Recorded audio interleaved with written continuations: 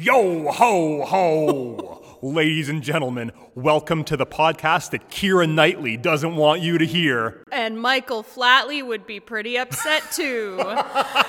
It's Monkeys and Playbills. I'm Paul DeGurse. I'm Jillian Willems. Welcome to the show where we discuss Broadway musicals that had runs of 100 performances or fewer on Broadway. And what the heck happened? What are we talking about today, Jill? We're going to talk about fan favorite, just kidding, I don't think anyone's ever heard of it, The Pirate Queen. I'd say possibly fan favorite. It's got a lineage.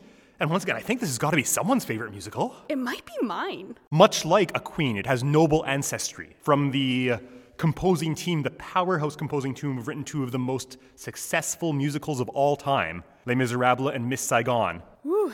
And also Martin Guerre, which we may talk about later on this podcast at some point. Let's dive in. Let's talk.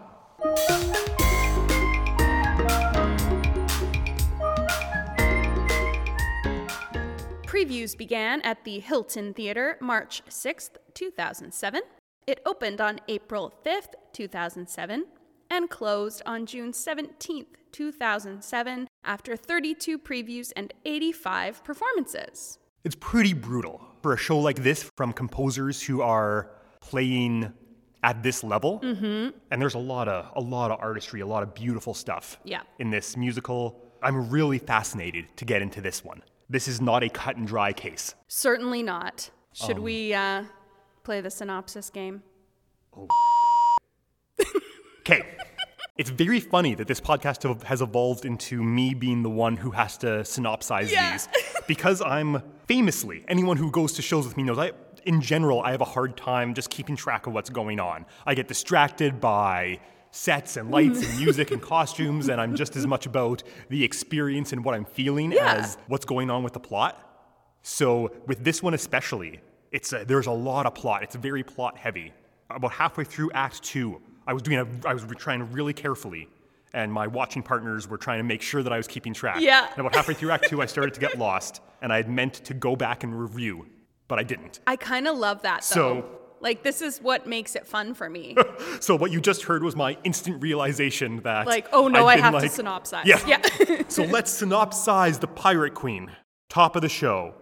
We've got Recorder. We've got a dark stage. We've got a couple, right? There's two people, and they're clearly in love. Mm-hmm. All of a sudden, boom, an enormous overture kicks in, and there's a pirate ship. And Stephanie J. Block is the daughter of a pirate captain. Mm-hmm. She wants to be a pirate as well. She's not comfortable staying at home in Ireland. Yes. It's very important. These are Irish pirates. Yeah. That's very significant to this show for a couple of reasons. It's significant, A, because it's a show about actual historical events about the Irish resistance against England's colonization. Yes. And it's also features Irish dancing super prominently, incredibly prominently. So much so that, spoiler alert for later on in this podcast, two of the producers of this show are the creators of Riverdance. Which I have to tell you, I saw on tour. Did you actually? When I was like 7 years old. Riverdance with Michael Flatley toured here. No. And my parents took me and my sister to see it. And it was one of the best experiences of my whole life. We'll get into it later, but I just wanted to drop that little nugget in there. All right. So we're on a pirate ship, and Stephanie J. Block's dad is like, no, you can't be on this ship. You're a woman. Yep. And she's like, yo, ho, ho. Nope, I'm a pirate. And the ship's called The Pirate Queen. It's not a kid's show, by the way. It is not a kid's show. Even though it sounds like no it one might says be. yo, ho, ho. I just love pirates. Yes. And I got really excited because the first 15 minutes are just pirates existing on this pirate ship. Yeah. And they're swinging around on this set that we're going to talk about, and they're bouncing around, and they're singing a cappella anthemic music. The first 15 minutes, I was like, do I love this show? I think I love this show. Stephanie J. Block loves a man. Yep. Loves a man named Hadley Fraser is the actor's name. Yeah, that's the actor. Yeah. I think it's Tiernan or Loves something. Tiernan. Right? Tiernan or... Okay, so how do we get here? Because we get to England at some point. Because Queen Elizabeth is a player in this. And the English are trying to invade Ireland. Yes. No, the pirates attack an English ship. Oh, right? that's right. Or they are attacked, maybe? They're attacked but they fight off the pirates. Yes. And Yeah. Stephanie J. Block is especially fearsome. And so the English are like, there's this pirate queen on the ship, the Pirate Queen, and she's really badass, and that could be trouble. So they try to invade Ireland, and both this clan, Stephanie J. Block's clan of pirates, and another clan of pirates, the two clan leaders, Stephanie J. Block's dad and another person, are like, okay, to consolidate power, to hold tight against the English, my daughter needs to marry your son. Right. So Stephanie J. Block is like, no, I love Tiernan, Yes. but I guess because of the world that we're living in, the class system that we're living in, I'm stuck. I have to marry this other man from this other clan. Who sucks. Who sucks. He's a Yeah. tool. He has a enormous codpiece. Yeah. Which is how you can tell he's a tool. Exactly. It's Yeah. a metaphor. It's a metaphor because he's a big dick.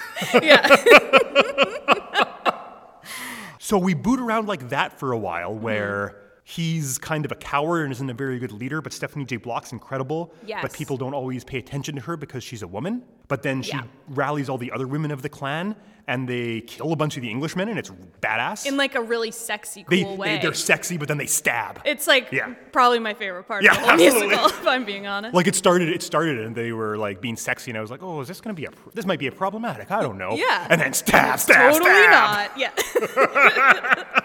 So they do that and then Stephanie J. Block's dad dies and that's the end of Act 1. That's right. He passes away and makes Stephanie J. Block queen of the pirates, queen of the clans. Yes. Yeah, much to the chagrin of her Of Big Dick Boy. husband, Yeah. Codpiece, whose name is actually, I don't know, Codpiece. He's a big dick boy, is what he is. Big Dick Energy.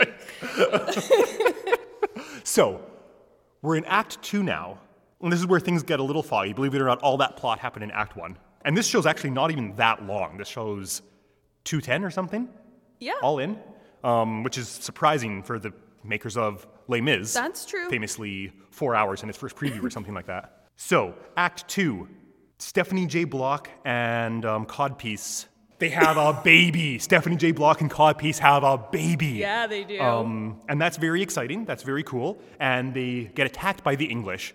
And Stephanie J. Block, even though she has literally just had Yeah. a baby, crawls Yeah, into the fight like claws with a her sword. way up. Literally Yeah. crawls on the ground and is a total badass and slays all these pirates.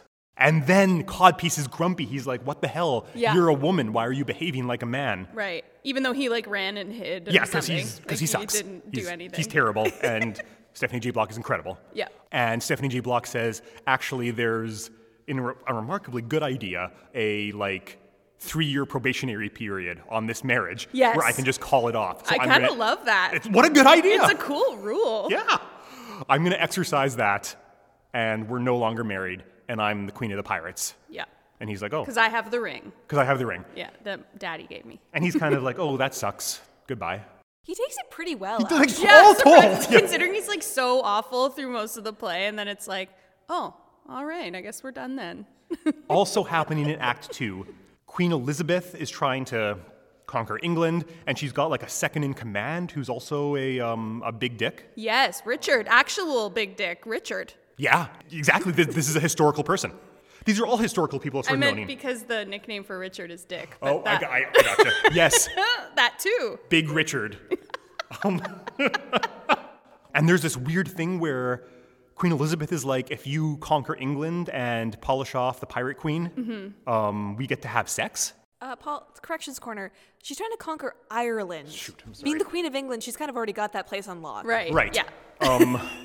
I've got to conquer Ireland, or if you, Big Richard, if you conquer Ireland, Big Richard, if you conquer Ireland, you can sire the next King of England or whatever Right. it is, which is a very bizarre pseudo-sexual power dynamic. Right. And coming from the virginal queen, this is a huge Yeah. offer, right? Yeah, absolutely. Yeah.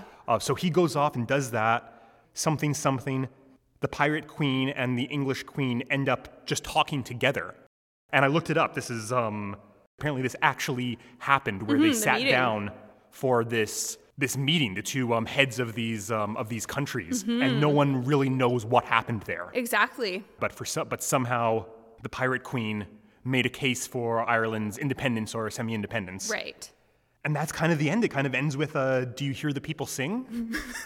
moment. Yeah, pretty much. Right? The only kind of major plot point I think that you've missed is that Grania, Stephanie J. Block's character, gets captured and put in prison for 7 years, which is hard to conceptualize on stage in 2 hours. I forgot about that. That's very important. Yeah, and I think the thing that Queen Elizabeth finds amazing about it is that Tiernan comes to offer himself in her place as prisoner so that she can be with her son. It's a love, true love type thing. Yeah, and so Elizabeth, who doesn't understand men in the sense that she doesn't understand how a man could do something so selflessly for a woman without ulterior motives, then that's when the conversation, I think, happens. That's right. I think that's the catalyst for it, but I think so. I got Daff, can you remember? One more important piece of information. Codpiece McFuckface also betrays the Irish.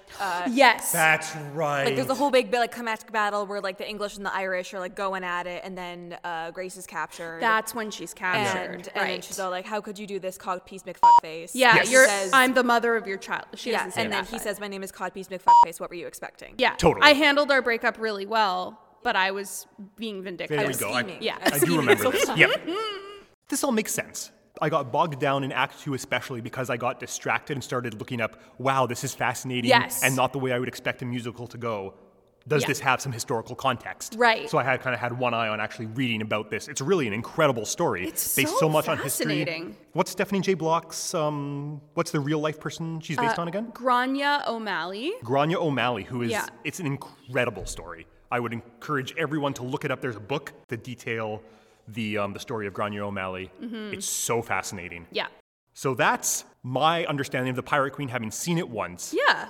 If we wanted to license the Pirate Queen, yo ho ho, Yeah. what would it be? So on Stage Agent, it says Grace O'Malley, which is Stephanie J. Block's character, is the heir to the O'Malley clan and proves herself worthy through her bravery on the seas and skill in swordplay.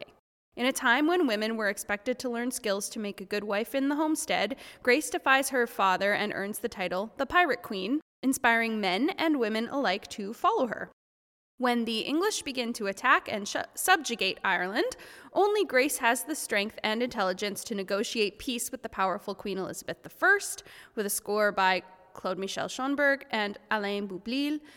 Steeped in Irish traditions and powerful ballads, the Pirate Queen is both timeless history and epic romance for the stage. Can I change my answer to that? That's much more concise and I liked your version. And I think does it justice, because there's, I'll say it one more time, as we get into both the good and the bad of this. This is a really powerful story. Yeah. It's really cool, a really fascinating piece of history. And, hell, let's just dive in. Let's do it.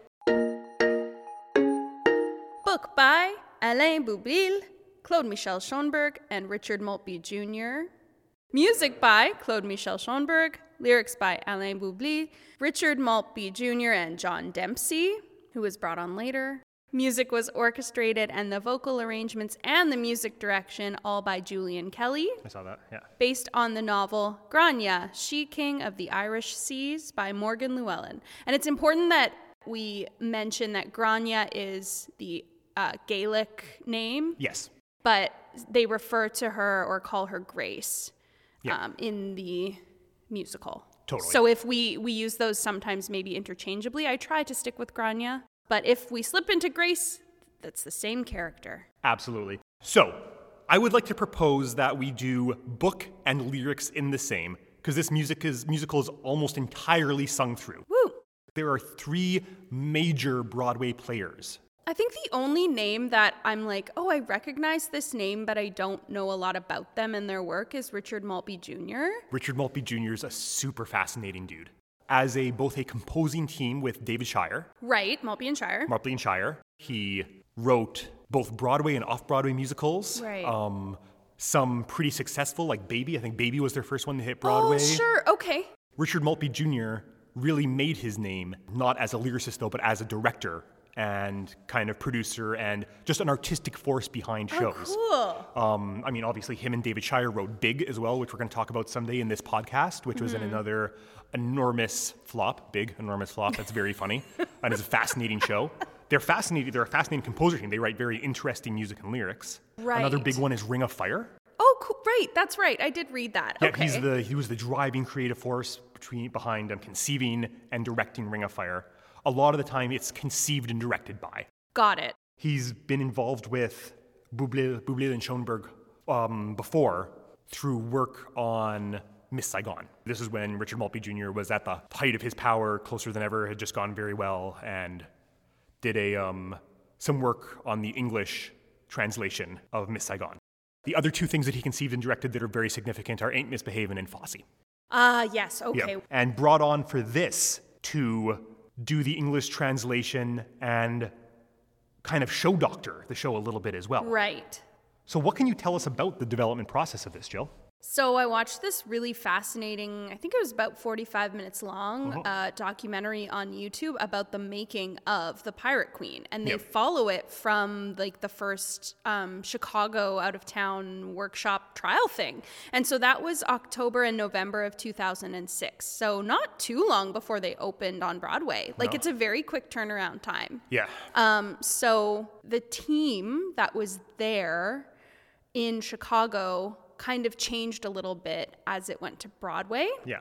And I think part of that was the lyrics in the book. Yeah. It seems like the change was trying to Hail Mary save the show. Exactly. And you can kind of see, we'll talk about this a little more in depth with our opinions on the lyrics, but you can really see that people had come in and tried to help, basically. Like, it was a bit of like pastiche feeling, I guess, because there were so many contributors. Yeah. So between the change from Chicago to the actual Broadway production, a few people were brought on in different ways, creatively, to help. It's a really interesting book/lyrics, and when we're talking about that, we're also talking about just the wider structure of the piece. Yes. Because there's a ton of plot. It doesn't do what both Les Mis and Miss Saigon have a ton of plot as well. Mm-hmm. And they make it work so effectively by having these moments where huge amounts of action happen and huge amounts of information are dumped. Yes. And then pausing for 3 to 5 minutes so that Fantine can be seconds away from death. Right. And sing an enormous... For 5 minutes. For 5 minutes. That push and pull of time is really what makes Les Mis work. So even if you haven't quite followed exactly the nuance of what has happened historically, you can connect really clearly to Fantine or Jean Valjean or Eponine or Cosette or Marius or whoever the case may be, and what they're feeling emotionally.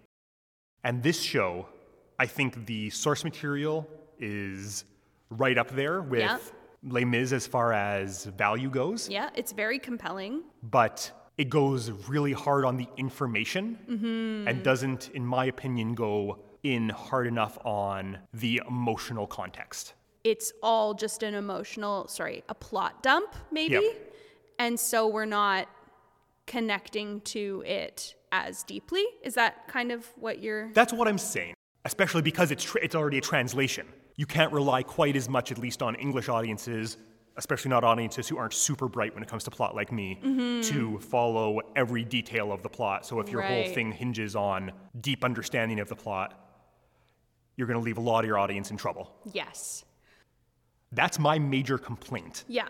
What about you? Where's your head? The lyrics feel really clunky, and I don't want to fault these lyricists and composers because their first language is not English. It's French. And so a part of me is like, I wonder what it would have sounded like, even from a phrasing perspective, in French. When you listen to Les Mis and you listen to these kind of recit info dump sections, that's where you really hear the translation. Phrases that are kind of a little unbalanced. Yeah, like syllabically, it just like doesn't quite check out. Absolutely. It reminds me of any kind of operatic translation. There's like one song in this that I would consider a triumph. Yeah, as far as like I Dreamed a Dream. Yeah. Let's hear this at a talent show for the next 50 years. Yeah. Lyrically speaking. Yeah. Because musically, I think we could make a different case for this altogether. Yeah. But lyrically, I think there's just one song that I feel like really captures it and stands alone. It's the woman one. Do you know which one I mean? Like right at the beginning where she's like, I'm a woman. I don't know. It's so wrong. But she says the word woman a lot. Sprouts it a bit. Yeah. So lyrically, I feel like that one is the I Dreamed a Dream moment where you're like, oh, I can get on board with this. Yeah. Yeah. Like even looking up this show on YouTube, like you have to wade through a lot of audition cuts of that song to get Absolutely. to anything that actually was from the 2007 Totally, performance. totally, because it clearly survived. There's no question that all of the creators involved in this are masters of their craft. This show tells a very complex story, tells it effectively. This is not amateur hour, you know what I mean? This is some Yeah. some pros doing great work. And I think maybe they got to the end of the Chicago tryouts and it's too late to rewrite. Yeah. So they went more all in on making the plot clearer. Right. Maybe they just added more fighting, more sword fights. Because I love They're the like, sword fights. "We I just- love there's this show nothing when it's else to be pirates. done. Let's just Yeah. make them fight and dance." I mean, the book itself, there's like 3 lines of spoken dialogue in this whole piece. Yeah. I have a really funny comment from YouTube that I think I should bring up now. Yes, very because good. it falls under the lyrics and adaptation kind of a thing. Please. So as we've mentioned previously, it's based on the true story of Grania O'Malley Yep. and the O'Malley clan. Absolutely. And this guy on YouTube named Jim Oh, wrote in the comments of the video we watched of this production, his wife is a Grace O'Malley reenactor, oh, cool. What a cool thing to which be. I was like, Yeah, tell me more. absolutely. What? I didn't know that was an I option. didn't know that was a thing. I need to go see her perform. Like, I Yeah. need to know about this. And so he says that they went to a library to watch this production because she was very interested. She's researched Grania O'Malley Sure. extensively, obviously, Yeah. and knows every bit about her life. And so they thought, oh, there's a musical. Cool. We'll go Yeah. to the library and we'll watch it. And she was apparently very disappointed in in the liberties, the artistic license that they took with the story. So I empathize with that feeling because I think, like many people who feel very strongly about one specific thing and you find out it's going to be a musical, there's excitement because Yeah. you hope that they will honor it, right? Yeah. You hope that they will do this story justice and this person justice. And then if you know a lot about them and that doesn't happen, that could be really disappointing. So my heart goes out to Jim's wife. I think I'd be frustrated as well. I don't think you're winning many new fans. Although maybe I'm wrong. I mean, I'm a new fan. After having watched this, I'm like, oh, what a cool story. What a fascinating piece of history. I think it's awesome. But in general, I'm not sure there's many people who would go in not having much sympathy for the plight of women and of the Irish Yes. at this time, Right. who would leave going, oh, now I understand. Yeah. Okay, so all of this to say, Yes. out of 10 playbills, how many monkeys are we going to give these lyrics concept adaptation thing? That's a very tough question for this I one. agree. Wow. I feel like this actually might be one of the big issues with the show. I agree. I'm going to land at a 4.5 because I did leave feeling like I want to learn more about Grania O'Malley, but I don't want to learn about her through this show. So I think lyrically and conceptually, that's the problem. I'm going to go a fair bit higher. Oh, okay. I'm going to pitch you on 6 because even though I agree that the book and the lyrics, if we're going to identify a problem with this show, are the problem, just to be able to take this much information Right. and turn it into something that is watchable and compelling and interesting, even if it's not extremely all of those things. Right.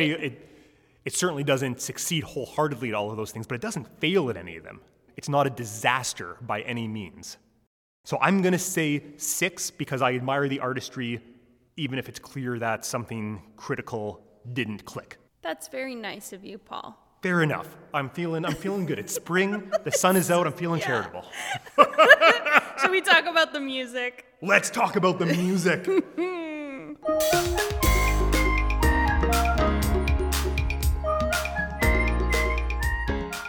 Wow, I love when they sang empty chairs at empty tables. I loved when they sang Red and Black. Yeah. Red, the blood of angry pirates. They're a big fan of explaining what colors mean. these Yeah, guys. they love it. While you're in a Yeah. cafe or a bar. Yeah. Yeah. Okay, the Gaston number was cool too. Oh, you mean the Master of the House number? Master of the House Yep. / Gaston. Very good. I liked when they actually had a reprise of Look Down, with an actual Gavroche. Oh my gosh. Can't even speak. So musically, Paul. Yes. We get a lot of echoes of Yep. their of Les Mis. I'll just say it. I'll Yep. call it what it is. Absolutely. So many echoes to Les Mis. Yep. I would say of the musicals, the epics that they've written, Yep. that's the one that it calls to the most. Absolutely. Okay, maybe I shouldn't speak for you, but I get the impression that we both actually really enjoy that 80s booming Love it. poperetta sound. Oh, I'm in for it. It's Right, hard because to, some hard of not to love. the shows we've collaborated on, Yeah. you lean into that a little, Absolutely. or find it in places it doesn't exist. Musical theater wouldn't be what it was today without Les Mis, Mm-hmm. without Bublé and Schomburg. Yep. And it's great. There's a reason for that. Les Mis gets because Les Mis is so popular, Mm-hmm. it gets dissected and discussed with a greater level of scrutiny than a lot of shows do. Yeah. And so for that reason, the flaws are on display a lot more than a lot of shows. Mm-hmm. But I think if we can separate ourselves from the fact that everyone and their father has a opinion on Les Mis and on the that's so function of true. Les Mis, it's an incredible show. It's love fantastic. it. I love Les Mis. I love it. I wore out the 10th anniversary VHS, and then absolutely. I wore out the 25th anniversary DVD. Like, No question. Yeah. I can't help myself. Yeah. The image in my head is the Les Mis score, Yeah. and they take a bucket of water, and they pour it on the Les Mis score, Yeah. and then the notes sort of blend Yeah. together, and then they use it to write this show. What I put is that it's like Les Mis meets Celtic Women. Oh, sure. You ever watched Celtic Women? That it's like this concert experience similar to Riverdance. Isn't it like a trio? It's and a one quartet. fiddles? There's three, Oh, it's a three quartet. singers Yeah, and a yeah. woman who fiddles and dances. Totally, very familiar. Yeah. And it's a very cool thing. It's my dream Love, job love, is to be love. the conductor for Celtic Women or for a Celtic Women type thing. Yes. Because it's just incredible. Anyway, this show is very much that vibe Mm-hmm. because there's, there's these synth pads that create a lot of space. Yes. It evokes like mist Irish dew or whatever. And there's recorder. There's like Titanic style recorder left Yep. and right. Harp everywhere. Harp everywhere. Yeah. There's a lot to love in this score. There's a lot of a cappella singing. This is a difference from the Les Mis score that I really like. Yes, in texture and Yeah, this is a new texture that's not from Les Mis that I really love is these a cappella style chants and Yes. sings a lot of it's in unison or like just one harmony part. Yeah. And I think that's very fascinating and very new. Mm-hmm. And then when they do get into these ballads, things like the Stephanie J. Block Act Yeah. 1 ballad or the Love Duet or something, it is very much that Les Mis texture. And I think that's great. I'm here for it. I'm like, Yeah. yeah, let's do it. I agree with like so much of what you're saying. I actually think that those ballads may be the downfall Fair enough. of their score because there's so much air in them. Their phrasing tends to be very long Yeah. in most ballads that they write, which Totally. again, not a bad thing, but if your show is 80% ballads, Yeah. you lose me. And I Yeah. think that's kind of what happens here. You know what else I agree completely. What else I miss as I'm thinking about it, about what makes Les Mis work? I miss the screaming tenors. Oh man, yeah. Like, Les Mis works because of Jean Valjean off the top, Yes. but also because both in Look Down and in At the End of the Day, you've got these screaming tenors and then screaming sopranos, and at the end so of the day, good. nailing it to the back of the wall. You're like, all right. Yeah. Yeah. Literally some of the world's best singers doing this. I think maybe the vocal arranging is a problem in this, where it doesn't showcase elasticity Yes. in the same way that makes Les Mis so interesting. Absolutely. Yeah, Yeah. I can agree with that. And do you feel like, because one of my favorite parts about Les Mis is that it's a collection of some of the best singers ever singing as loud as they can Yeah. in really nice ways. Yeah. And we only get that maybe 2 times in this show. I agree. And I think they give that to Stephanie J. Block. I think we'll get to it, but Stephanie J. Block Yes. is outstanding in this show. At least this is my opinion, we'll coordinate, but she sounds incredible. She Yeah. sounds absurd. Oh, yeah. And is singing in an intense tessitura with an incredible sound. I wanted to see the rest of the people do that. Yep. You know? Yep, Yeah. absolutely. So Ben Brantley is back, everyone. Yes, Welcome. hey Ben. Oh, I'm sorry. Ben, you want me to read it for you? Okay.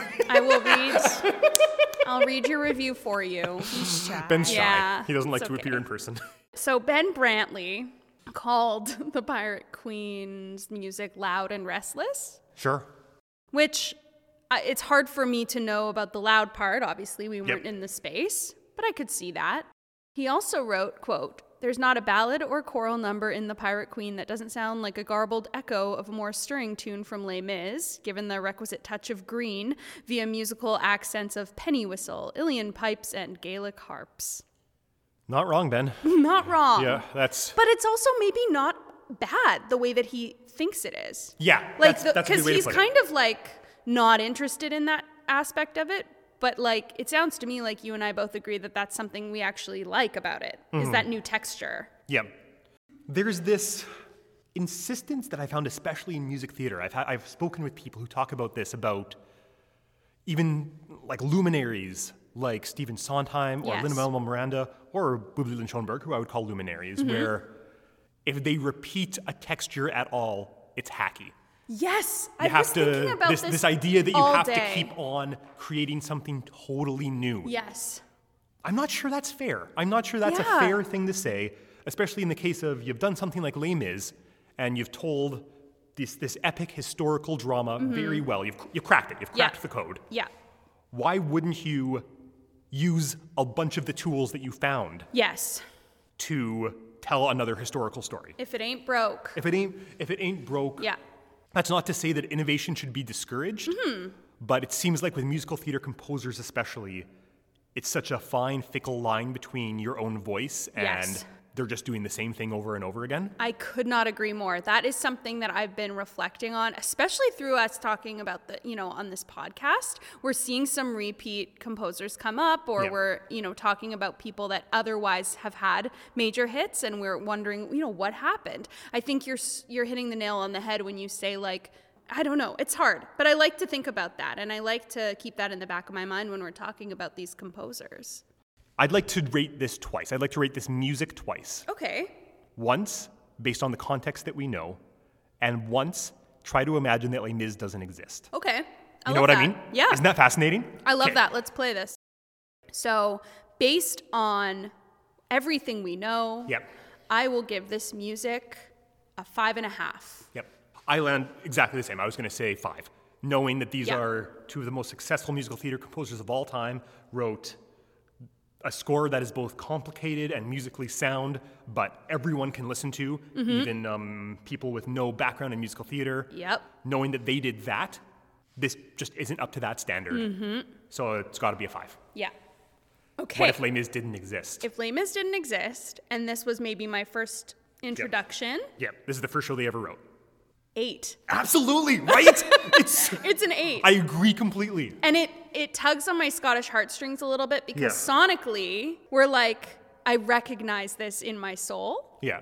And so I feel connected to it, I think, in a weird way that I don't often in musical theater because Brigadoon doesn't do it even. Like, Yeah.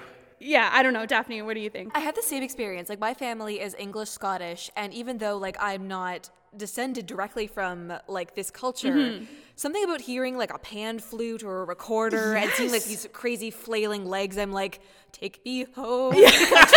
I know. I'm Scottish. It's like a completely different everything. But for some reason, there's a connection there, and it cannot be denied. So it's so fascinating. It's almost like it would have been better for them to write this under a pseudonym or something. You know what I mean? Rather than helping, their celebrity composer names hurt this show. Yeah. Is kind of the conclusion we have to draw. Isn't that interesting? Oh, wow. I love that game, Paul. Yeah, Thank you for that. It's helpful too. Yeah. To be like, in different context. Final thoughts. The end of Act 1 is bomb. It's great. And all The of funeral. yeah, Yes. great. And all of the Queen Elizabeth songs suck. I don't like that texture. That's bad. Yeah. Boo, throw them Don't out, like trash that. them. No. Sorry to anyone for whom that is their favorite part of the show / Yeah. their favorite part in all of musical theater history. Yeah. You can contact us on Instagram Yeah. and YouTube. Yeah, do that because I'd love to just chat with you about why. I'm curious. All right. Should we talk about the direction and choreo? Oh yeah. Directed by Frank Galati, otherwise known as the director of Ragtime and Seussical. I mean, variety, right? The Irish dance choreographer was Carol Levy-Joyce, who also did Riverdance on Broadway, so I think understands Broadway audiences, but more so understands Irish dancing. The associate choreographer was Rachel Bress. Musical staging by Graciela Danielle, who, I mean, if you've never heard her name, please do a Google, literally has done everything. And then fight direction by J. Stephen White. And I really wanted to call attention to the fight as its own entity in this show. Absolutely. Well, let's get started. Direction, Paul, go. There's a lot to like in this direction, and some stuff that really frustrated me, but I'm not sure who to put the blame for the frustrating things on. Okay, So- maybe I can help you. Yeah.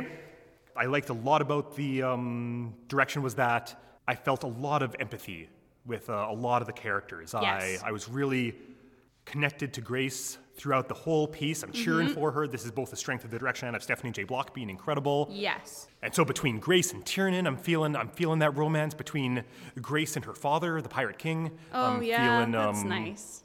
a lot of good. These are moments that are landing, and these are moments that this show would be a disaster without those. Already Right. you're having trouble mining those moments out of such a packed-in story. So the relationships are clear. Relationships are super clear. Great. That's a huge feat, I think, Yep. for a lot of directors and actors as well. So that's excellent. Okay. There's a lot of staging where, and it didn't, and I'm questioning whether it's the musical stager or the director, because it Yeah. wasn't the choreo staging or the fights. I think you're onto something. But there was yeah. just something about the way people were positioned on stage or moving gently around the stage in action that was really bizarre. There was a lot of squishy slow motion. Yeah, Yeah. totally. Which I think actually can be incredibly useful, but Yeah. when used sparingly. Yep. And we see an abundance of it in this one. Yeah. And so my gut tells me that that's the musical staging by Graciela Danielle. Again, a late bring-in. So she was not attached to the Chicago trial, and they brought her in, I think, toward either the end of the out-of-town trial or right before they went to Broadway. So maybe there's something there, too, that you're seeing, like a Yeah. lack of cohesive physical storytelling because she was brought in so late. Showing that we have to conclude that they're what they found at the Chicago tryout. We've seen evidence of this already. What they found was some serious problems that needed to be fixed before New York. Yeah, and I guess one of those problems, which is really smart of them to bring in someone who has Broadway choreo experience Absolutely. and staging experience, because there are going to be holes that maybe an Irish dancer who doesn't have like musical theater training would not see. Absolutely. And so I think it's a very smart choice to bring her in, but maybe when they brought her in was the issue. This is just going off the top of my head. We're coming around to Riverdance again. I've never seen Riverdance in person. I wish I would. really I wish I should. could. I would Oh, love man. to. I can't wait till I have the opportunity to do Yeah. so. But it's staged like a concert, right? Very much rock concert with Yeah. just dancing. So having to deal with just the actual physical like levels, you know what I Yes. mean? And I mean levels both vertically and horizontally Yeah. of a theater piece, and to create that kind of world and that kind of physical space wouldn't necessarily be something that the staging team was ready for off the top. That's true. Yeah, that's very true. That's a beast. Yeah. You know, to try to integrate all of these different things into one show. So where's your head at for the direction? So the direction I found was actually very operatic, where Yeah. it would be like, let's move when no one's singing and then stand and Then plant. sing. Yeah. The old park and bar. Or as they say. Yeah. Which I find if a person's strong suit is not acting and they're forced to stand and deliver, you see the flaws of their performance more clearly. Whereas Yep. if you give them things to do and they send their energy into action, Absolutely. it actually allows them to open up and to really tell the story. So Yeah. I think maybe those glimpses were missing in some moments. So it works incredibly well for Stephanie J. Block, where just this energy flows through her and Yep. out her mouth, and it's the sound and the energy and everything is great. But Absolutely. maybe doesn't work quite as well for some of the other performers. Exactly, and I would say that it's mainly just the people who don't have full arcs. So it would be like the soloists, for example. There's a woman who sings, she's sort of like, not a town crier, but almost like the mother of this clan, right? She's like some kind of matriarch. Yes, the matriarch of this clan, and she will come in and sing, and she sings beautifully, but I think there's not a lot happening because she's just been told to stand and sing. Yep. I'm a big believer in give him something to do. Yeah. So that's my hot take on the direction. And I think actually that's what Ben Brantley thought too. Yeah, totally. That he said that Mr. Galati's staging tends to step on what should be breathtaking climaxes or curtain lines. And in parentheses writes, I was never sure in the death scenes when or even if characters had really died. So it's like there's just like a lack of clarity in some of those moments. So that's the direction. On one hand, the choreo is such a separate thing. On the other hand, this piece is such a unified structure in that regard. I think to me, it makes the most sense to do direction and musical staging together and then to talk about the Irish dancing separately. Yeah, you know what? Why not? Let's mention it. Let's talk about it now. The fight direction's awesome. I loved it. It's so good. I am a person who, you know how sometimes people go to see like a chorus line and they're like, oh my gosh, I could never do that. It's so amazing. Look at them all dancing.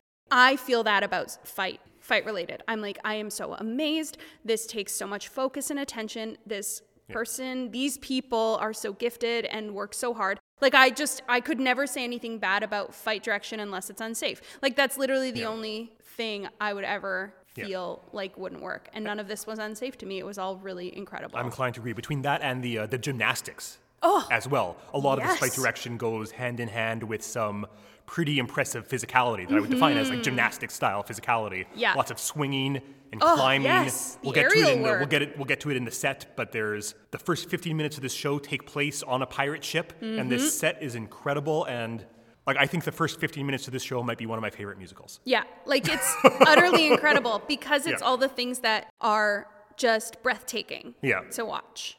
It evokes for me, like, have you ever been to like Disney World or Universal Studios? Oh, sure. Those really immersive. I'm thinking of like the Indiana Jones experience or something like that, where it's a lot of like rappelling and fight choreo and just strapping young men rappelling from the ceiling. It's just, that was the first 15 minutes of this show. And I love it. Can't get enough. Love it. And the fights continue on in that regard. Like you said, there's a moment where the women like go to seduce the English men, but then instead of seducing them at the last minute, stab them instead. And I love it. It's really cool. Yeah. It's really effective. So maybe is that maybe it? I think so. In terms of like staging. Musical staging. Yeah. Once again, there's whole things in the Queen's Court in England. And who cares about that? That's very boring and it's hard to remember. Boo. It is. They're just walking around in these big dresses, and I guess that's kind of cool, but Is it though? There's that moment that I didn't love. I love the idea of Grace and Queen Elizabeth, this real historical event where they had this conversation. Oh, you mean the confrontation? Like basically, Valjean at last, right? But no, like but they do that bit where they put them behind this curtain, right, to discuss, and they play it with all the ladies in waiting or whatever leaning in and trying to listen. That was dumb. I don't know about that. What did you think of that? I don't mind that. Whatever. As far as the Queen moments, that's like the least offensive one to me. Right.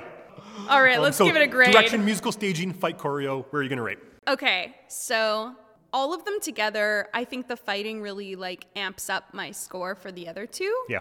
But I would say I'm at about a 7 monkeys out of 10 playbills. Oh, that's a good rating. But it's mostly because the fighting like bumped it up by like 2 points. Yeah. Because otherwise I'd probably be at a 5.5. I'd be at a 5.5, and then the fighting, especially the first 15 minutes. Yeah. Yeah, a 7 feels great. Great. Let's do a 7. All right. Now, let's talk about the Lord of the Dance. All legs, and heads. All legs. Yeah. So many circles. So many circles. So much stomping. I love it. I Yeah. literally could. Oh my gosh, I could watch hours and hours of Irish dancing. Have you ever seen the video from Eurovision? That was the first introduction of Riverdance. I've never watched the video, but I know that that's where like Riverdance kind of began. Was Michael Flatley in that performance? Was he ever? I'm obsessed with Michael Flatley. Like he might have been my cool. second crush after Jonathan Taylor Thomas. I believe it. Yeah. Like, so. it was like, oh, JTT, cool. That's a oh, big Michael Flatley, that's a big though. leap to make I know. from babyface Jonathan Taylor Thomas to sweaty, shirtless. I don't know. Irish It dancer. was that V, the deep V. Like, it was just too much. That's a woman's crush there. Woman's crush.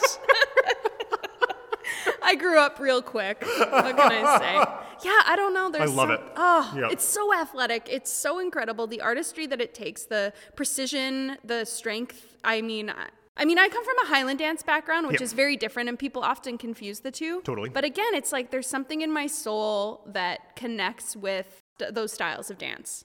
In your opinion, is it used organically in this? No. Interesting. And I don't care. Right.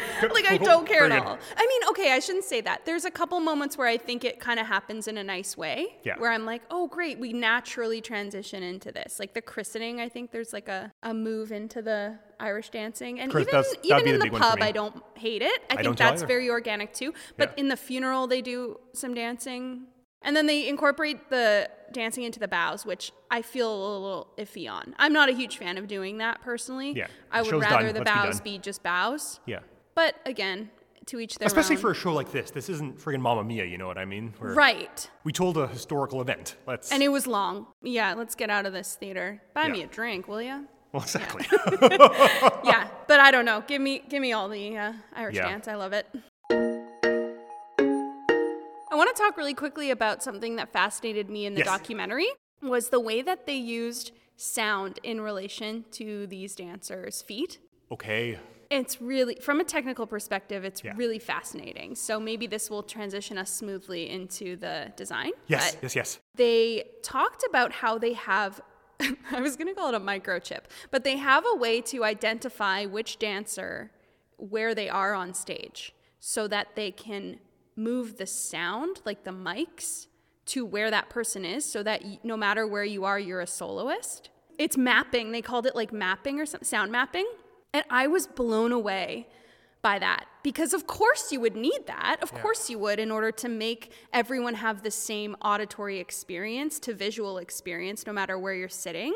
I mean, It's like a take on tap mics, right. but to a greater extent. Exactly. Yeah. So I'm kind of wondering, is that a standard? Are we seeing, is that happening more, mapping these performers on stage? Maybe it is. Let's reach out to a sound designer, bud. To someone who Let's sound ask designs for around. major musicals. I was blown away. I was amazed. And I was like 10 points to Gryffindor because, That's wow. incredibly fascinating. Yeah. I want to know more about that. Okay. Irish dancing. Out of 10 playbills, how many monkeys are you giving it? Like 9. It's Irish. It's No. Yeah. like -1 because, like you said, it's not always organically Yes. incorporated. Yeah. But it's incredible. It's Yeah. Couldn't agree more. 9.5. It would have been an 11 or 12 if Michael Flatley made an appearance. Michael Wiley. I wonder where he Just at is. the christening, a guest appearance. I'm the real father. Dun, dun, dun, dun, dun, dun. He was the baby. Big Richard Flatley. Oh my God, it's so good. He was the baby. I love that it took you a second. Oh, that's so good. Oh, that's so funny. Whew. All Okay, right. let's talk about the design. Woo.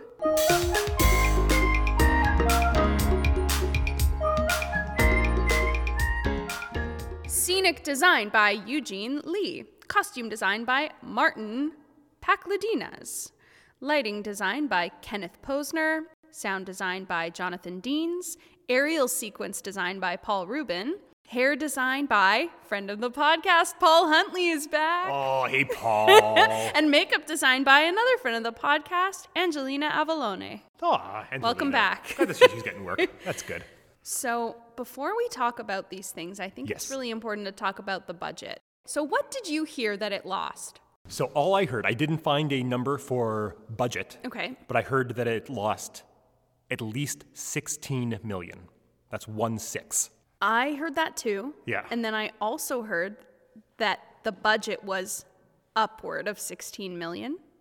So that would mean that they essentially lost the budget. It wouldn't surprise me, and I think that's one of the big challenges facing this show was probably the cost of actually running it Yes. and the cost that had already been sunk into it. Yeah. And keeping that running. It faces a lot of shows that spend this much money. It hurt Shrek. It hurt Spider-Man. Yeah. And it wouldn't surprise me if it hurt this. Well, I'm Big interested. Fish was $6 million, and that show did not have nearly the technical elements of this. Anyway, I just thought I'd bring that up before we talked about the design because Yeah. in my mind, that's where most of, if not all of the funds went. I agree. So Yeah. let's talk about those sets. There are some incredible sets in this. Mm-hmm. There are some mind-blowing sets. However, in my opinion, those sets aren't used for long enough, and instead they end up spending a lot of time in sets that aren't much of anything, in looks that aren't Yes. much of anything, so that they can take their sweet time to reset. For example, we're in this pirate ship at the very top, and after that we maybe see that pirate ship once again. Pirate ship's one of the best sets in the show. Yep. Then it isn't till like the end of Act 2 we end up in this the Queen's Palace set, and it's incredible. Yes. And I was like, why on earth haven't we seen this set yet? And we were watching it with dear friend of the podcast, Ali Fulmick, who works in production management and technical direction quite a bit. And they were like, well, they needed the intermission break to set that up. Like to move major elements of the pirate ship set Right. and get the palace set, major elements of the palace set ready to be flown in. Once again, I would compare and contrast with Les Mis, which makes really excellent use of these 2 or 3 major set pieces that it has. Right. These set pieces are all here. The design is great. It just isn't functioning for the show. Yeah, like it's clunky in that sense. Yeah. Because we don't stay anywhere long enough to really settle into the environment. Yeah. And it's nothing to do with the way it was designed. I think it was just the size of the design Yep. in that regard. Yeah. Yeah, I agree. I almost would rather like a permanent ship fixture. Yeah. And then we'll just play the action in other ways and places, you know? We had a level for the queen, like leave her up there, you know? Yeah. Well, let's just Forever. say the clan lives on the ship. Yeah. Great. Like we buy that. I buy. Yeah. Easy to buy. Yeah. I know it's probably not historically accurate, but it's a freaking musical. It's a musical. Yeah. We're singing all our words. Absolutely. Let's stay on the really nice set. Yeah, yeah. Okay, good. I'm glad we agree on I agree. that. I couldn't agree more. Yeah. That said, the pieces that are good are Yeah. like the best we've seen on this podcast. Totally. They're incredible. Yeah. And that budget, they use that budget. Absolutely. Wow. They're climbing on the set. There's a big sail in the Yes. back for a while. I love the aerial work in on the set Hard pieces, to- like the hard not to climbing love, on yeah. the mast and Yeah. everything. It's really amazing. Is mast the word I'm looking for? Yep, I I think did so. a You ship did it. thing. You did a Good thing. job, me. Costumes as well. Lots of nice costumes. Gorgeous. Yeah. Like I am pretty sure that one of the queen's like wigs is worth more than my car. Right? Yeah. Like I would wager a guess that these costumes cost like the amount of a couple of houses in Yeah. Winnipeg, in the Winnipeg market. Like as much as we've made it clear over this podcast that Queen Elizabeth is neither of our favorite part of this show. Oh, yeah. We need like less than half the amount of Queen Elizabeth time, you know? But people go bananas for period style English queens. Oh, and for you're Queen right. Elizabeth especially. You know what I mean? There is nothing that people like more than someone playing the queen. What else do I have to say? Codpiece, big codpiece, Yeah. palace set. There it was. You can climb on the set. Yo ho ho. Trapdoor. Big pirate wheel at the start. It's a big Oh, yeah, pirate the wheel. What a good idea. I love that. Yeah. And that's it. That's it. Good lights. The wigs are good, actually. Good wigs, good I'll lights. always call attention to those wigs. Oh, you know who would have been great in this show is Carolee Carmello. Oh, where was she? Carmello cast. Oh. Let's quickly discuss lighting. Yeah. I like the lights. Me too. I thought there was a lot of rad light stuff. Yeah. Good So lights. there. Good job, everyone. Yeah. Okay, out of 10. I'm going to put them all together. I think Yep. that's I think that's fair. an okay bet. In theory, it's like an 8, Yep. but I'm feeling a little weird about the use of the ship. So Yeah. maybe I'll like knock it down to 7. I feel very good about that. Just design element for design element. Excellent work. 8, Yeah. maybe even 9 at some points. Right. But a design still has to serve the piece as a whole. Totally. And I'm not convinced that this does in every case. Yeah. So 7, maybe even 6 for me because I wanted more of the ship. Okay. I want more. It's Yep. so good. You spend love so ships. much money using Yeah. it. Let's go all the time. I'm so excited to talk about performances. I know, we've been itching to discuss absolutely. this, and I'm so excited. Okay, I will just start by quickly listing the bios of all 37 actors in this show, Okay, go and on. also the 4 swings. Yep. If you couldn't tell, that's a huge number of cast members, everyone. Yeah. For the mid-2000s especially, yeah. Oh, yeah. And again, this trickles into context, but this is when we're starting to see everything getting scaled back pretty extensively. Because what's its main competitor on the Broadway stage right now? Spring Awakening. Spring Awakening. Yeah. So these performances. Yeah. Obviously, we both love Stephanie J. Block deeply. Hardly a hot take. I mean, for God's sake. Yeah, like I would actually be interested to find people who would disagree with us Yeah, on this, because absolutely. she to me really carries this show. As well she should. That's the whole point. Yeah, She's I the mean, pirate queen. She's the pirate queen. And she delivers 100%. This is, in a perfect world where this show is more successful, this is the women's version of Jean Valjean. Oh yeah, As far absolutely. as dream weight roles to carry. Yeah. Ben Brantley thought that when she sang quietly and in a more controlled way, he preferred that to when she got skrelty. But I want it all. I don't care. Give me all of that. It's an incredible sound. Yeah. I love it. It's not effortless, No. but the effort's going in the right way. Exactly. Yeah. That's such a good point. Whereas, when we talk about bringing her back, Carolee Carmello, Yes. how she digs in, it sounds safe but still emotional. Yeah. That's not Stephanie J. Block's thing. No, it's the other end where it's a complete Yeah. release. Yeah. And it's is that healthy? But we know it is because that's what she does, right? Yeah. And I like it. I love it. That's what we pay the big bucks for. Someone who's Absolutely. teetering on the edge. Yep. They must wipe their brows when they found Stephanie J. Block. Thank God we've got this person leading the ship. So to speak. Absolutely. Yeah. Hadley Fraser, Hadley Fraser. very accomplished English actor. I saw this. This is his Singer? only Broadway, right? His only Broadway. But he works a ton in England. Oh my gosh, Yeah. extensively. Film, TV. Have you ever seen that Phantom of the Opera at Royal Albert Hall? No, but I would like to. It's real nice, and I'm not even a huge Phantom fan. Is he Raoul or is he? He's Raoul. Yeah. Okay, yeah, he'd be good. He's very good. Everyone's very good in that. It's really worth a watch. Hadley Fraser, yes. Yep. I love him vocally. Yeah, I agree. His acting is pretty good. Yep. I don't really have a lot bad to say about him. Neither do I. Like you say, there's maybe not outstanding, but also maybe that's just the fault of the show, and overcrowded, Exactly. he kind of loses his place. Yep. How did you like the Queen's right-hand man, Richard? Big Richard. Big dick energy. Big Richard. Or should I say the six-fingered man? I know, right? Right? Yeah. The wig, the costume, Yep. everything. I'm like, is that Christopher Guest? I'm confused. Is he in this musical? I liked him a lot. So much so that I wanted, and this is interesting because we'll get to Linda Balgood in a second, who played the Queen, and for all the challenges I have with the Queen being a character, I like her performance. I would have rather the Queen be in it a lot less, and Big Richard be the Yes. main villain. I love that idea. Yeah, I think he does a nice job. The ensemble. Let's talk about the ensemble. Oh, once again, lots to love. I know. What is there not to love here? I love a group of people singing loud together. It's Yeah. my favorite. So we get that. They're all very accomplished singers. I was surprised this cast was so big. Did it seem small on Yes. stage? Yes, it did. I have a theory. Yep. Half of these people were probably just dancers, and then the other half were the singing ensemble. Yep. And Dancers / gymnasts. who can do the Exactly. swings, And yep. so we never saw all of them on stage together, probably until the finale, the bows and everything. Yep. So that's probably why it felt smaller than 37 plus 4 swings. I can dig that. They do great work though. Yeah. Oh, the Queen. Okay. Our apologies, Linda Balgord. You did a very nice job. You're also extremely accomplished. You are Good very job. accomplished. Yeah. We just don't like this character. No.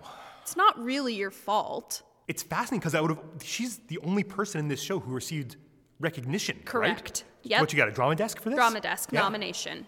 It fascinates me because it makes me wonder why. I wonder how through that whole show, she's the one that stands out to you when Stephanie J. Block is essentially carrying this thing on her back. I have a hard time understanding, I guess, without being there. It's that weird Queen thing. That weird Anyone she's who playing plays a the Queen. Yeah, it's like it's Shakespeare in Love syndrome. That's It's that's Judy such a good Dame point, Judi Dench Paul. in Shakespeare in Love. Yeah. Yeah. Wow. There's okay. something about putting on that makeup and portraying that resonates with some people in such a fundamental way. Yes. Because Yeah. royalty in general, if you play royalty, you'll likely be nominated. Yeah. Is that an American thing, I wonder? Because their relationship to the monarchy is very different. Like, we have a Canadian context for this, whereas, like, Americans, I think, have this, like, this strange relationship with the monarchy. I don't know. I might be Or is it a speculating. but- generational thing? Oh, Because sure. I don't know about you, my mom's like kind of a Anglophile, not as much as a lot of people, but a lot of people of that generation, of a few generations older than us, are very much Anglophiles. Yeah, I don't know. That's something to think about for sure. Yeah. So out of 10 playbills, how many monkeys are we giving these performances? We couldn't find a friggin' bad thing to say, so 9. Yeah, 9. Yeah. Because the flaws, I don't think, fall to the performances. Yeah, and it would only be a 10 if it was like outstanding across the board. Stephanie J. Block's the only one for me who's like, this is outstanding work. Yes. But everyone is very good. Yeah. So 9. Yep. Yeah. I'm with you there. So, Tony's, because we've just gotten through, this happens surprisingly often. I didn't know what to expect when we started this podcast, of a show with consistently high ranks. Yep. It's hard to find serious fault. A show with consistently high ranks that couldn't crack 100 performances in New York and lost $16 million. Oh my gosh. What the hell happened? Cameron McIntosh happened because that year, Yeah. so this year of eligibility was from, I guess it would be May 2006 until end of April 2007. So it just squeaked into this year of eligibility. Yes. So the other shows playing, so the big ticket, like we talked about, Spring Awakening. Could not be more different Yep. from this show in so many ways. And more different from pretty much anything we were seeing at that time. Absolutely. And so I think there was a contemporary feel to this old story that was really like, it was just interesting. We hadn't Yeah. seen it, we hadn't heard it. And so I remember you and I were both prime target audience for Spring Yeah. Awakening at the time, and I was never as huge of a fan as some people. But And, there's still yeah. no question. It was like, this is something very special. So talk about a pendulum swing, my God. Absolutely. With Pirate Queen. So the other shows that were nominated that year, so Spring Awakening won, Yep. but the other shows that were nominated were Curtains, Grey Gardens, and Mary Poppins. Oh, that's So- so fascinating. So if you're wanting your big spectacle musical, I think Mary Poppins is why Pirate Queen is losing out on some Yeah. of that audience. If you're like a fan of Broadway as an art form and you want to Mm-hmm. see the star go and carry the show, want to see especially a woman go and carry Yep. the show, why aren't you going to see Christine Ebersole in Grey Gardens just crush it? Exactly. And honestly, I can even get behind Stephanie J. Block should have gotten a nomination. Oh, yeah. But Christine Ebersole in Grey Gardens is outstanding. The other show that was playing at this time that was not nominated for Best Musical was Legally Blonde. That's bananas that it wasn't nominated, because Legally Blonde is a Yeah. really nice show. It's actually a great show. It's a great show. You know, we're going on a school trip to New York. We're going to go see Legally Blonde. We're not seeing Pirate Queen. Not a That's chance. boring. That's my dad's musical. Absolutely. We're 16 years old. We're going on a school trip. We're going to see Legally Blonde with the school. We're Yep. sneaking off to go see Spring Awakening. Yep. Pirate Queen's not even on our radar. Right. And whose radar is it on, with Grey Gardens being this bizarre... and I love Grey Gardens as a Me show. I too. love it. What else did we see this with? We saw this with... Ragtime and Parade had a bit of a crossover. Yeah, where, yes, exactly. So it's like that thing where Ragtime was taking a lot of Parade's audience. Yeah. Even though they're not super the same as far as content goes, as far as overreaching tourist expectations, they may as Right. well be the same show. Yeah. So I think there's no question in my mind when it was here, when it hit Broadway, has a lot to do with why it wasn't able to crack 100. It's like the days of the 80s Poparetta are behind us. Yep. And we're ready to move into this new contemporary pop rock even style. With Spring Awakening, or at the very least, quirky chamber musical with Grey Gardens. Right. Yeah. Yeah. So What 0 else? noms for 'Kay, Pirate Queen. Who hosted that year? No one. No one. The MCs, so there was no real host. Yeah. It was like anyone who was introducing was the host. So everyone hosted. Anyway, I'm sad she wasn't nominated. I think. And it is bananas that this show got shut out. I have trouble. I do too, actually. I really I, have a hard time with that. Even though I agree with a lot of those wins, Spring Awakening taking Best Musical, great. Christine Ebersole taking Best Actress, fantastic. Yeah. To not have any noms is very silly. Yeah. It's I think this surprising. is- Even sets, I'm like, Once again, take away the Les Mis context, which That's you right. should be doing for award shows. And there's no way this shouldn't be compared to curtains. I know. Come on now. It's like, what even?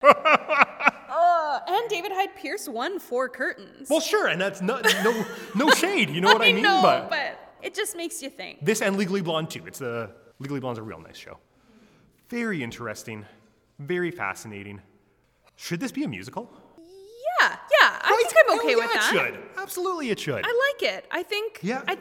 with some different choices in some ways, this could be actually a really entertaining show. Yep. We could take it off its pedestal a little bit. I think it's a little haughty, like it's a bit on a high horse. I think wonder if we it could do that thing that they did with Parade after it was done its Broadway run. Yeah, where totally. the currently licensed version of Parade is stripped down and reworked, and by all accounts, much more functional as a show. I love that. And once again, telling an important story and reworking it, taking it out of, both of them I would say exist under this Les Mis shadow, or this Yeah. ragtime shadow, or whatever the case, the very successful historical epic. And I think trying to remove it from that would be better. Let Les Mis be Les Mis. This is the same guys, but let them do a different story. I would love that. So, is this a flop? Is this a secret bop? Or do we need to make this stop? I'm caught between a rock and a hard place I here, and we've know, had this I conversation before, where I believe it can be 2 of these things at the same time. And I Yep. think Pirate Queen is a prime example of how it's both flop, Yeah. this production, but a total secret bop in terms Yep. of what it could be. I receive what you're saying. I'm not quite as convinced, because I'm not sure, at least not without another rewrite of the score. That's true, yeah. I think there needs to be a little more work done and a few more emotion songs and a few less plot songs. Mm-hmm. So as it stands right now, I think this is a flop. But it's so close to being secret bop. I Yeah, can taste like, it. let's you know? make it a bop. Yeah, absolutely. I have to tell you, I am so happy that we did this show right Yeah. now, because we're all very busy people. We're very stressed in our lives. the least, and yeah. I felt so happy to be able to genuinely compliment a show that I didn't know about. I agree. It was like such a blessing to get to talk about it when we actually all kind of like it. And to learn about a new show. The Yeah. thing I love about this podcast in general is learning about a new show every 2 weeks. And of course, it can be stressful at times where you think, did I do enough research? Did Yeah. I look into this enough? But I feel like nothing beats an emotional reaction. And it seems like we all kind of had positive ones. So, yay, Pirate Queen. I will say my biggest reaction, I just want to compliment whichever person was like, let's get Stephanie J. Block in period clothing holding a sword. Yeah, right? Like, I'm just saying, like, if the lesbians found out about this show, They would be big it never fans. would have flopped. I was just going to say, like, oh, do I have a third crush now? Exactly. Like, That we're going to talk. Okay, we talked more about Jonathan women Taylor Thomas. in period Michael clothing. Flatley, Flatley. Ramin Karimloo. Yeah. Fourth crush. Yep. Yes.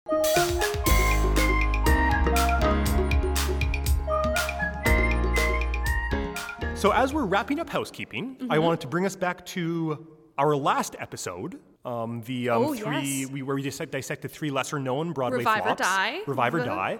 I've had a few people reach out now, pointing out that there are many musicals that have had sequels.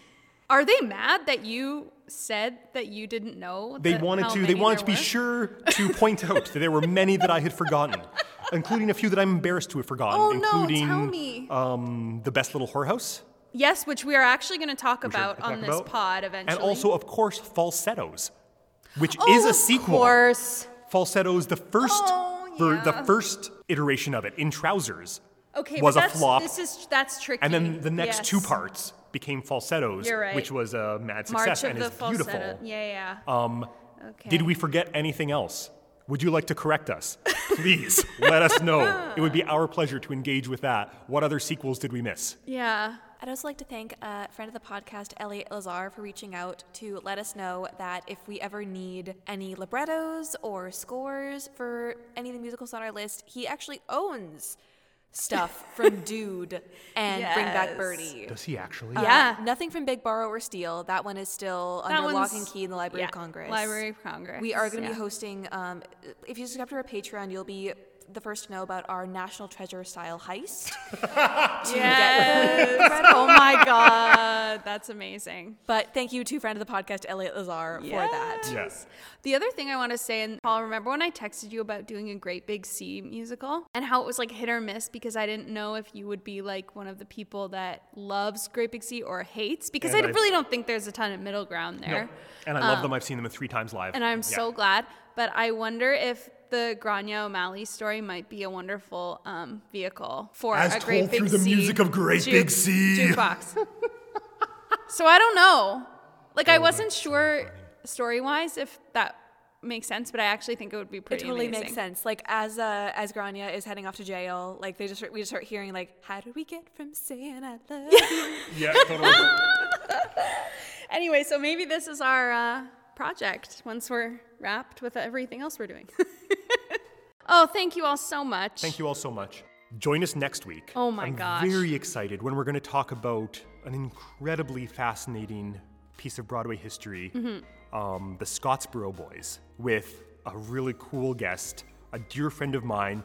Jill doesn't know him yet, but I'm very confident they're going to be very fast friends because he's just incredible. Cannot wait to get Hal to know him. Rogers is going to join us. He's a very cool performer and composer, and he has a lot of really fascinating thoughts on this piece. I can't wait for y'all to tune in. Join us next time. Bye now.